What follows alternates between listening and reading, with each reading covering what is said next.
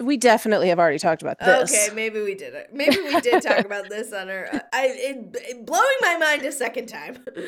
I know, I'm sorry.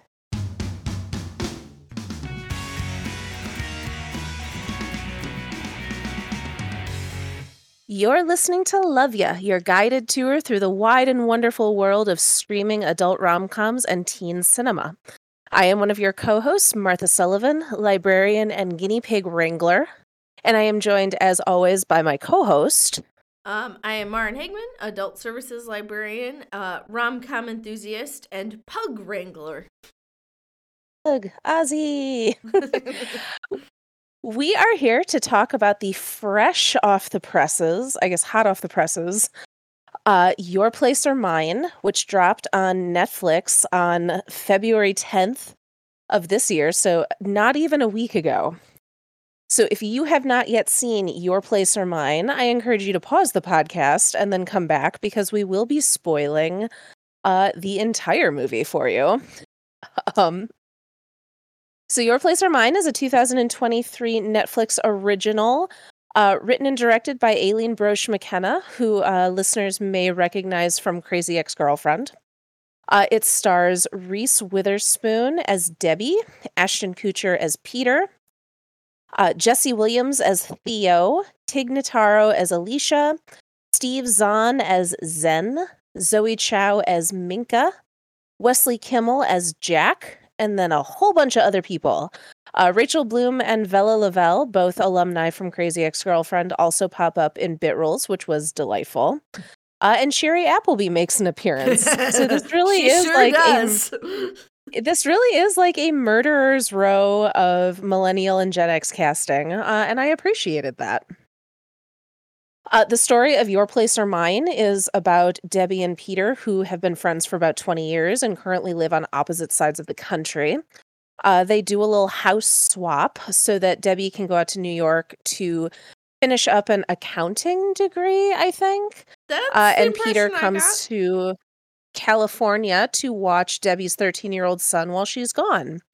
Uh, During the week that they are living in each other's houses holiday style, both of them kind of realize their actual feelings for each other while a variety of shenanigans happen on each coast. Um, so this was obviously my first time watching this movie since it only came out 6 days ago. But initial thoughts on Your Place or Mine? I think there's a lot of wasted opportunities here. Because I think that there are a lot of moments where there are a lot of enjoyable moments in this movie, and I think it never quite comes together as a whole. And I think that for me, there's always going to be a structural issue when you have a rom-com where the two main characters aren't spending most of their time with each other. Um, and we're getting to hear them interact over cell phones and FaceTimes. But I think that just leaves the movie at a disadvantage. You mentioned the holiday earlier. I think there's a reason that the holiday pairs them up with the people at the place they go to. And I think it just also draws inevitable Sleepless in Seattle comparisons. And I will go on the record, I do not love Sleepless in Seattle as many people as much as many people seem to love Sleepless in Seattle. I think it's one of Nora Ephron's weaker romantic comedies. And so I think it's just kind of frustrating because I think there are a lot of moments in this movie that work, but just like that structural issue kind of keeps it from gelling. I had the same reaction. Like, I really enjoyed both Reese Witherspoon and Ashton Kutcher, but as far as it being like a rom-com, I was bummed that because I actually like we got to the end and I was like, I don't actually know what your chemistry is like because I haven't seen you together in the Exactly. whole movie. Exactly. This is why I do not understand Sleepless in Seattle.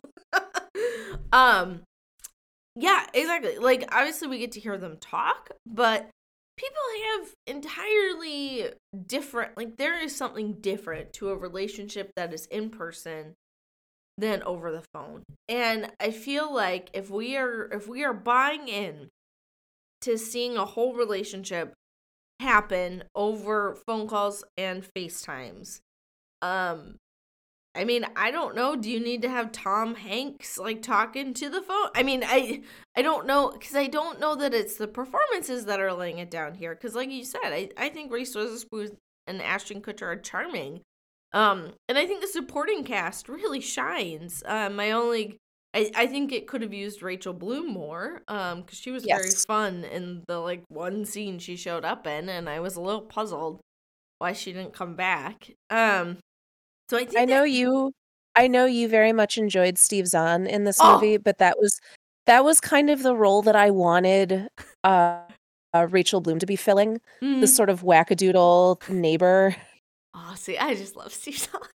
I know. I know. I don't know. Maybe it's just because he's a fellow Minnesotan, but I just have such a soft spot in my heart for Steve Yeah, Zahn. no, I also love Steve Zahn. It did just sort of I did like Rachel Bloom was there and then she was gone and it was like, "Oh, we only get one kook? Okay." Yeah, you almost wonder if Rachel Bloom was supposed to have filled that role initially, and maybe she got like caught up in reboot RIP, and like couldn't come back or something. It's possible. I know that she and Aileen Brush McKenna work together pretty frequently, Yeah.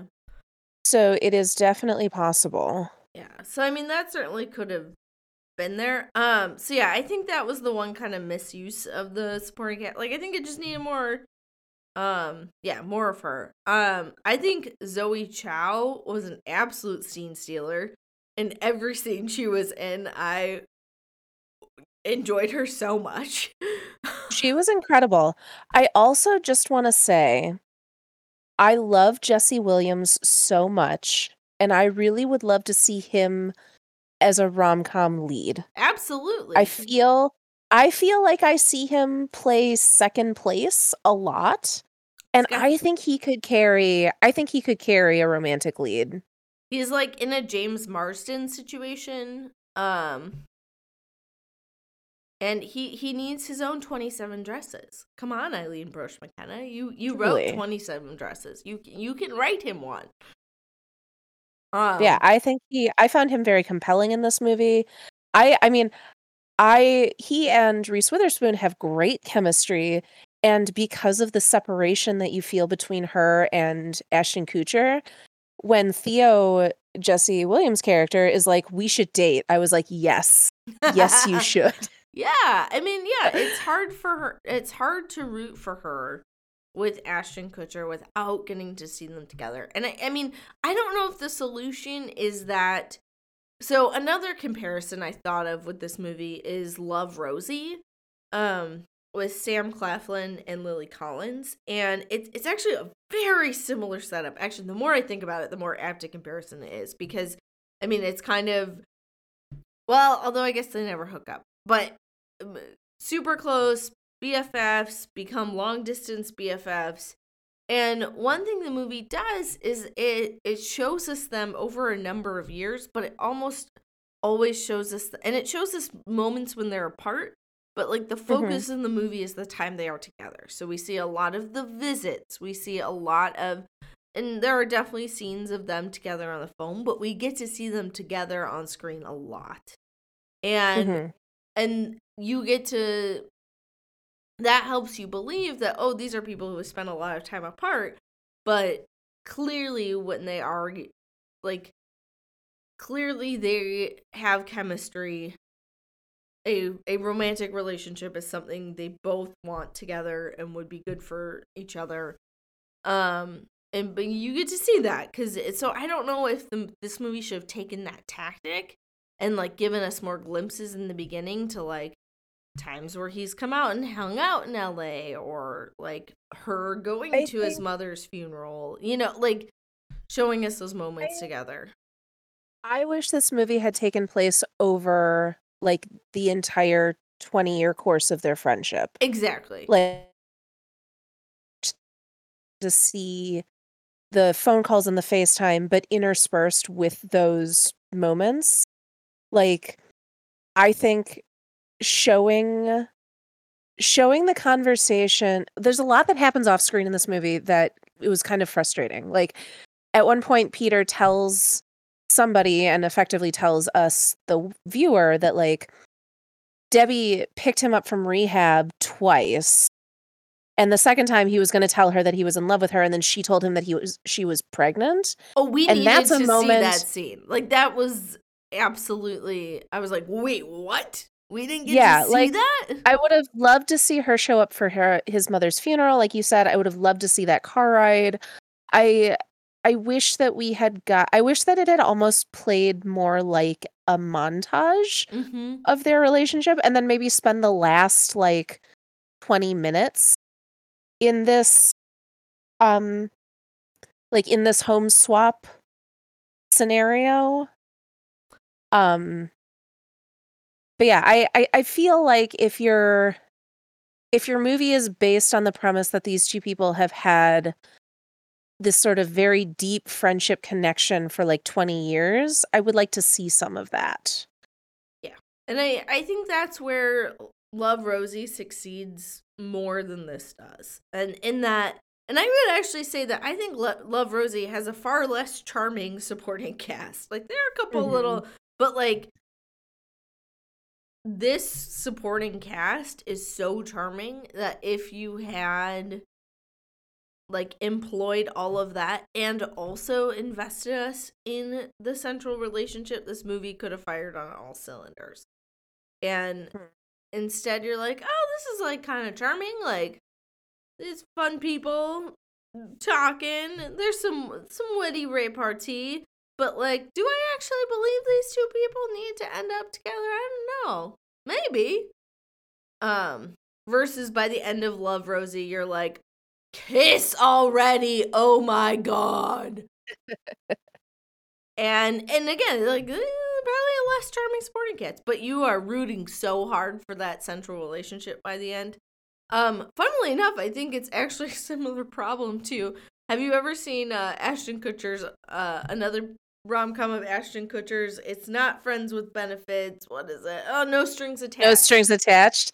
I have not. Which it kind of suffers from the same problem. It is a murderer's row of supporting cast. You have Jake Johnson. You have Greta Gerwig. You have Mindy Kaling. Like, that supporting cast. And truly one of my favorite stand-up comedians, Guy Branum. Yes. Like, that, fairly recently rewatched that movie, and every moment where it is not about Ashton Kutcher and Natalie Portman is absolutely charming and winning. Like, and I think this in this movie, I think like they get to be charming separately. It just we never get to see it come together. Yes, I agree. Cause yeah, I liked her kid. I don't always love teen or preteen actors. But I enjoyed the journey that he was on. She's sort of an overprotective mother, and while Peter is out watching him, he's got a much more laissez-faire approach to childcare. I would watch this entire movie again, but only following Tig Notaro's character. Oh my gosh, yes. Or Chloe or Zoe Chow. Like, oh my god, yes. I will just fast forward to their scenes.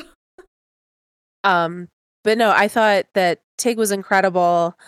I really liked watching the kid. I liked that he got to watch Alien for the first time. That was very fun. But yeah, I almost kind of wish that this was like more of a drama about Reese Witherspoon, like finding herself as a single mom after devoting herself to her kid. Like, I think there's a version of this movie that's not about the romance between her and Peter that I think I like more. And I say that as somebody who very much enjoys romance movies. Like rom-com, I do this whole podcast. Like, I enjoy romance, I enjoy comedy, I enjoy two great tastes that taste great together. But for this particular premise, I am kind of interested in the version of this movie that's not about the romance. Yeah, and I think that is funny. I feel like Pete and I kind of had a similar conversation about 3,000 Years of Longing. Which I haven't seen yet. and I think it kind of suffers from, there are a lot of interesting things in that movie. And so I think there are always two central questions, and I'm absolutely wholesale stealing this from Sarah McLean of the Fated Mates podcast, which is about romance novels, but I think the same kind of two-question test works in a movie or in a rom-com. Mm-hmm. So the two questions you always have to ask to make a compelling romance is, do I believe these characters should be together? And then the second question it has to answer is, why can't they be together now? And this movie spends so much time on that second question of what has kept them apart, what, literally they're on opposite sides of the country. So, like, we are very clear on what is keeping them apart. I am not clear on why they should be together. And you need both. Yes, I agree. Yeah. And, so yeah, I think it just doesn't pass that test of, like, really investing us in this relationship. I think you could have this entire movie as is without the airport scene at the end where they make out, up to and including Peter relocating to California to, like, live platonically with Reese Witherspoon and her super rad son. And it still works for me. Like, it works just as well if you completely remove the him being in love with her angle, and may actually be a little bit more interesting.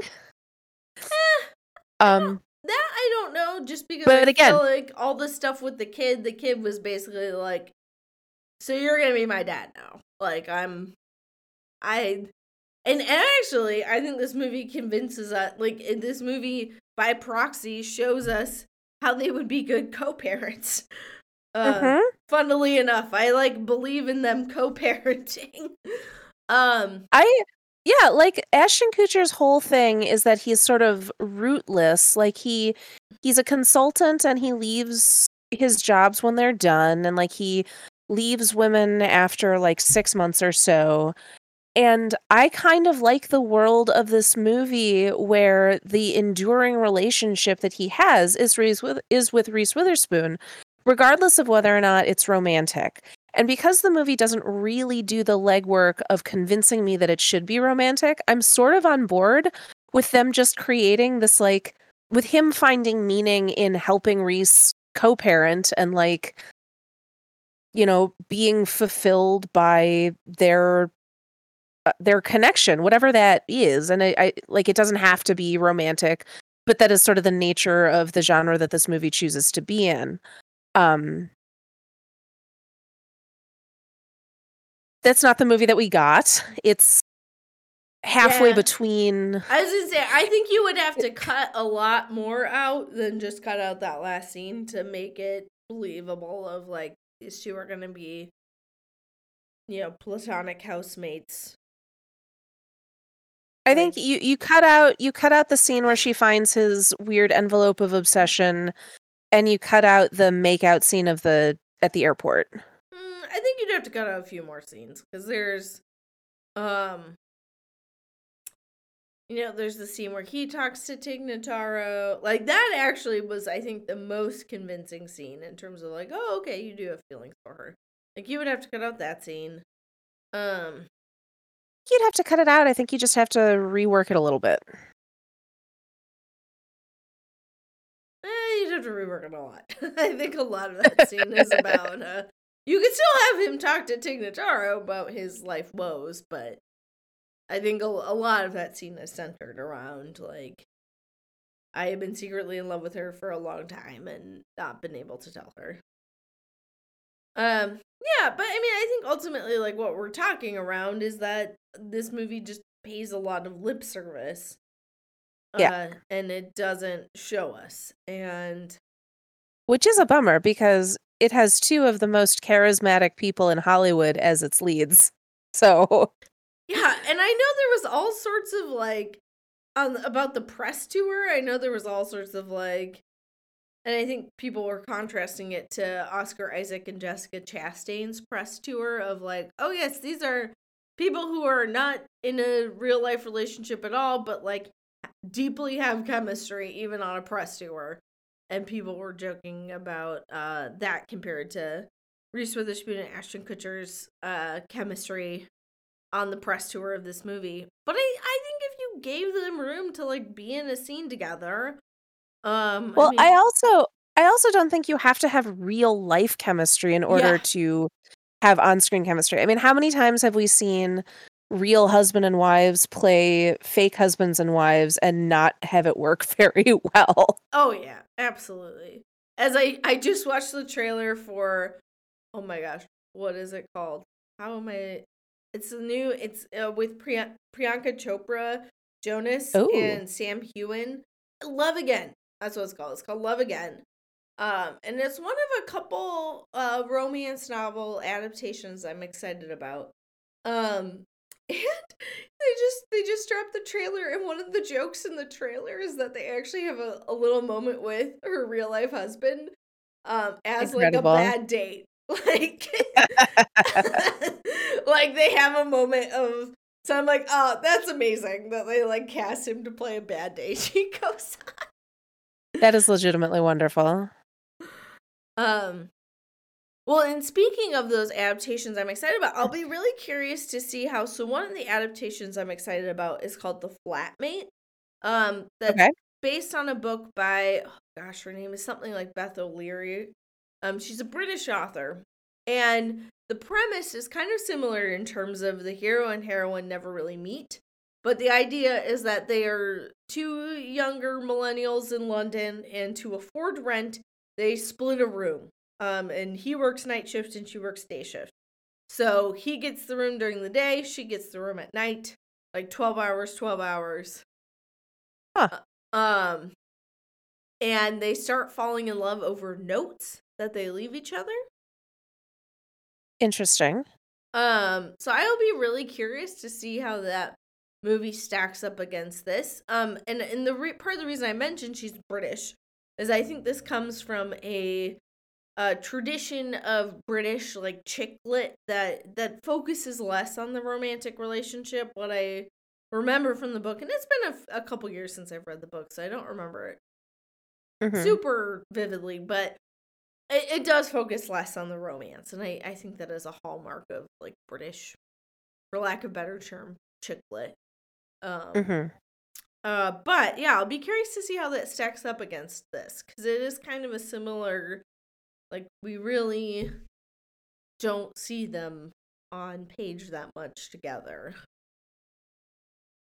Yeah, Um, I would be interested to read that because I am always curious at the way that people sort of redefine like the meet cute kind of genre. Um, yeah, that's an interesting device. yeah. Oh, and I I'm misspoke. curious. I misspoke. It is actually called the Flat Share, not the Flatmate. Ah, Oh, and why is IMDb saying it's a TV series? Oh, okay. Well, I saw the trailer and thought it was a movie. Apparently, it's a Paramount Plus TV series. All right, never mind. Also, apparently, I could have watched this already. Well, we learned a lot of things. Thanks, we Google. did.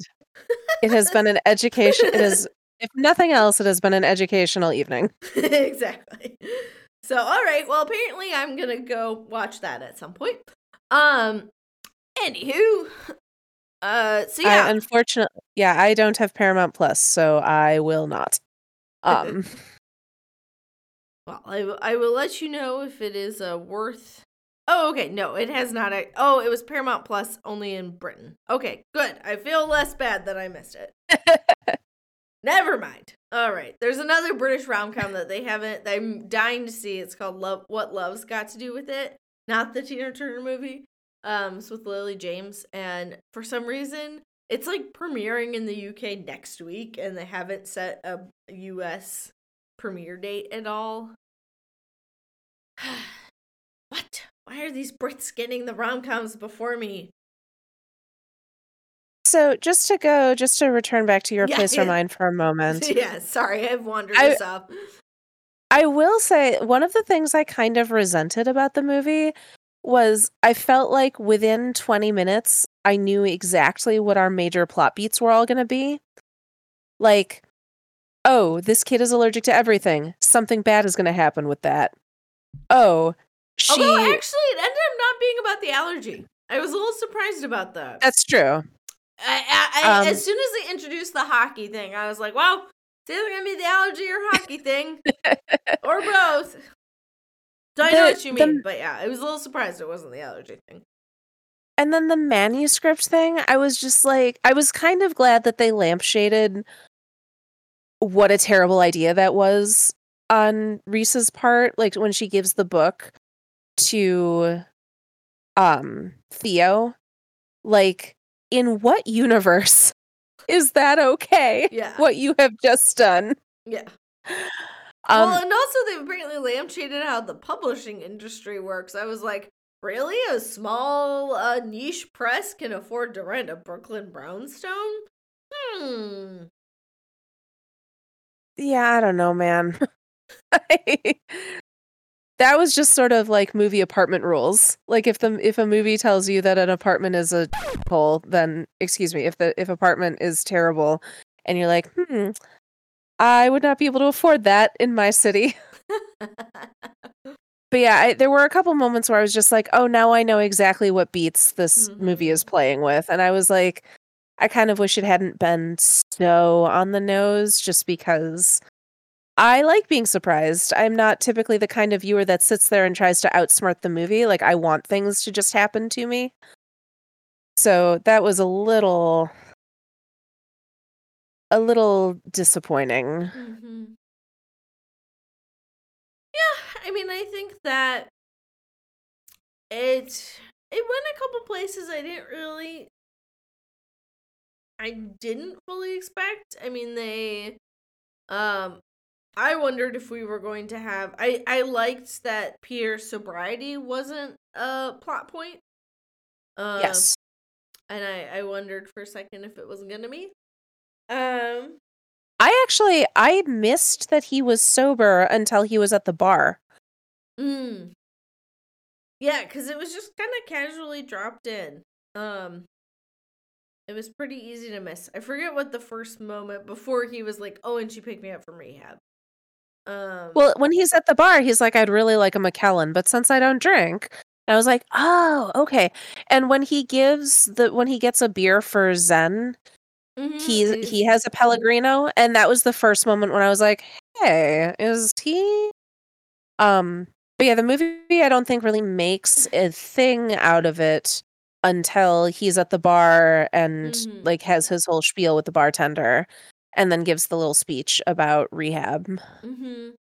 Yeah, no, it's I want to say there's one like early subtle moment, but I forget. Yeah. So yeah, I wondered if that was gonna become a thing, and was glad that it wasn't. Yeah, I agree. I think it was nice to just show a character who is sober and is an alcoholic and like went through rehab, but not have that be like the thing. It's just, this is true for some people. Like this happens and there is life after rehab. And I thought that was, I'm always pro normalizing things like that. Yeah. Like just make them, it doesn't always have to be the plot. It can just be the way that things are. Yeah, exactly. So that was one.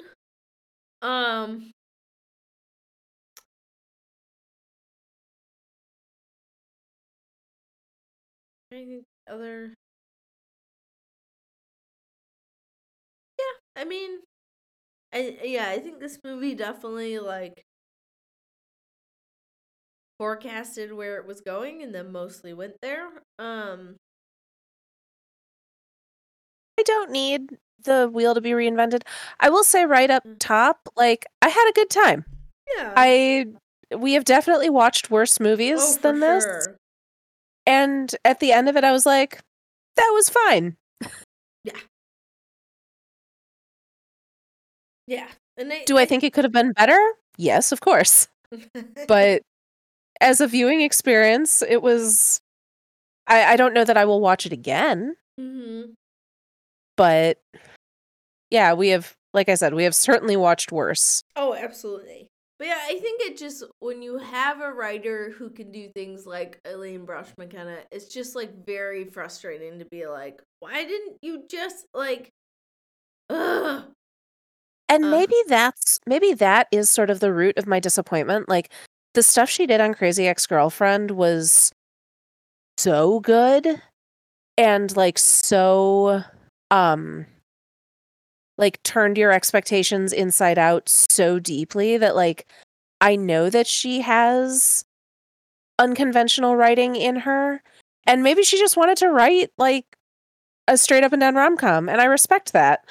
But it was not quite what I was expecting from her and I think that was a little bit disappointing. well, are you familiar with her other rom coms? No. Okay, so she wrote 27 Dresses. Oh, well I've Okay, seen that one. yeah. So she also, a movie of hers that I stand for, that I think gets a little underloved, also a rom-com called Morning Glory. You ever see that one? Oh, I did. That one was cute. Yeah. Oh, and she wrote The Devil Wears Prada, so like Yeah. she definitely has some like solid um yeah, solid cred. Yeah. So, I mean, that's, yeah. So it's kind of like, and I think that, the lessons of, and I mean, I think her standouts are 27 Dresses and Morning Glory, are those movies just like, let Katherine Heigl and James Marsden and um Rachel McAdams and Patrick Wilson like spend a lot of time together. Yeah. Uh, Well, and I also like that she did The Devil Wears Prada, which is sort of a sideways rom-com. yeah, Um technically fit, winning on a technicality. but I think that that's the kind of story that would have worked better for what she's doing here. Like something that ultimately is not about two characters getting together, but about one character kind of finding themselves. That felt like there's a skeleton of that in this movie, and I think it works better for me. Well, and I think as we've kind of gotten at, the problem is that if this does want to be a romance, it needs to go the way of Love Rosie or even One Day, where Hmm. we get to see that. I mean, I think there's a place for, I like the idea that there is a place for like middle-aged leads who have been friends for a long time figure out there's no, like, Yes, I think that's a very compelling story. Um agreed. and I think that it has been done well in One Day and Love Rosie, in part because we get to see the journey over time.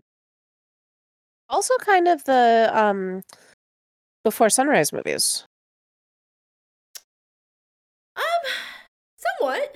Yeah, I mean, with, yeah, like kind of snapshots over the Yeah, I course. mean, those have 3 movies to work with, so it's a little bit of a different beast, but I think it's the same sort of evolution that we're talking about. I mean, it's a little different because they're never friends. Um, Romance, I think, is always kind of on the table, but I see what you mean about like the long arc. Like there's, Yeah. yeah, Like 2 people who have a relationship and then are apart for a long time and sort of continually sort of orbit each other. mm-hmm, yeah. I think it shares DNA. It's not quite the same thing, but I do think that it's like the same scientific species. Well, or even there is an Adam Devine movie on, I think it's on Netflix, called When We First Met. Um and it kind of plays with this idea because the whole, I don't think this is a twist. You can kind of see it from a while coming, but the whole shtick of the movie. So this guy gets this magic, a photo booth that sends him back in time to the first night that he met this girl Lauren, who's been. Oh, yep. Can you hear me? Lauren, I think that we watched that for this Oh, we podcast. did. Okay. I think so. I think so. Okay. I could not remember that we watched that for this podcast. Okay. But yeah, so, there's kind of, that's kind of playing with that story because the twist is that the girl he's been pining for is not the one for him, and it's really the friend. Mm-hmm. And I would argue that movie spends too much time on the misdirect and kind of suffers a little bit of the same problem as we just don't get to see the two of them together. But I Yeah. think there is a very compelling, like, friends to lovers arc that could have happened here too. Yeah, I agree.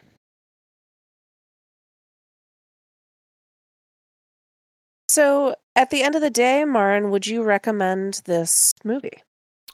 I think so. I mean, I think it was a solid way to spend an hour and 45 minutes. Am I gonna go back and rewatch it a bunch? Probably not. It's probably not gonna get put on the rotation. But I think, um, yeah, I think there is a lot to like in here. Would you? Would. I think I would more strongly if it was a little shorter. It's almost 2 hours, which was a bit shaggy. Um, but also, like I said, I had a good time. Solid B plus. Um, and especially if I knew I was recommending it to somebody who is into romantic comedies. Like, Mm-hmm. yeah, there are worse ways to spend a few hours. And it's good. It's always good to see Reese Witherspoon working again. It is. It is. What would you recommend to our listeners? Well, I think I already played my hand in terms of just for the romance that happens with the two on kind of their own separate adventures. I would recommend the flat share. Let me actually double check this. I know it's like Beth O'Leary. Oh, okay, I did do it right. It is Beth O'Leary. By Beth O'Leary. So, and it kind of straddles more to the chick lit rom dram. It's a little lighter on the romance, but yeah, kind of got some similar vibes. So, yeah, The Flat Share by Beth O'Leary. What would you recommend? I think I would recommend Before Sunrise, which is Okay. again not quite the same thing that we're talking about, but it is a truly beautiful movie about two people who have a really striking connection, but that then they sort of move away from each other. And if you get really ambitious, you can watch the sequels. But yeah, Before Sunrise is a 1995 movie starring Ethan Hawke and Julie Delpy about two people that meet on a train traveling together in Europe and spend a day together. And at the end of it, they kind of have to decide. Well, I don't think it's spoiling it to say that at the end of it, they know that they're both gonna move on their separate ways. Like they both have places that they're going and things they need to do. But they have about a 24-hour, very intense connection. And Richard Linklater, the director, will go on to direct. It's like After Sunrise and then Before Midnight are the two follow-ups. It's Before Sunrise, Before Sunset, and Before Midnight. And Before Midnight, yes. But as a trilogy, I think they are striking. I don't know that there is another set of movies that is sort of comparable, at least like artistically, to what these movies are doing. But yeah, that's my recommendation. Before Sunrise. So, we will be back in a couple of weeks with our next episode where we are going to be talking about a movie that, much to Marin's consternation, I have never seen before. We are going to be talking about Leap Year. Just as this episode is coming out shortly after Valentine's Day, Leap Year will be coming out. Our episode on Leap Year will be coming out shortly after St. Patrick's Day. Leap Year, I'm looking it up to see where people can watch it. It I stars. think it's HBO Max. I think I saw. Fabulous. It stars Amy Adams and Matthew Good. And it's on Netflix. Oh, it is on Netflix. Okay. So it is currently on, it's on Netflix and then available to rent in a bunch of different places. So we will see you in a couple of weeks. Until then, you can watch this feed for an upcoming episode of Did You Do Your Homework that is all about a variety of Draculas, which is very fun to record. You can follow me on the internet on all the places at Magical Martha, including my newsletter that I write whenever I feel like it, which is tinyletter.com/Magical Martha. Maren, where can people find you? Folks can find me on Twitter, where I mostly tweet about romance novels, at _star_danced. So if that interests you at all, feel free to give me a follow. Fantastic. Is there anything I am forgetting before I close us out here? I don't think so. Fantastic. Thank you, Maren. Thank you all, listeners. It is delightful to be back. I'm glad that we are here on your feed, in your ears. We will see you in a couple of weeks. And just remember that we love ya.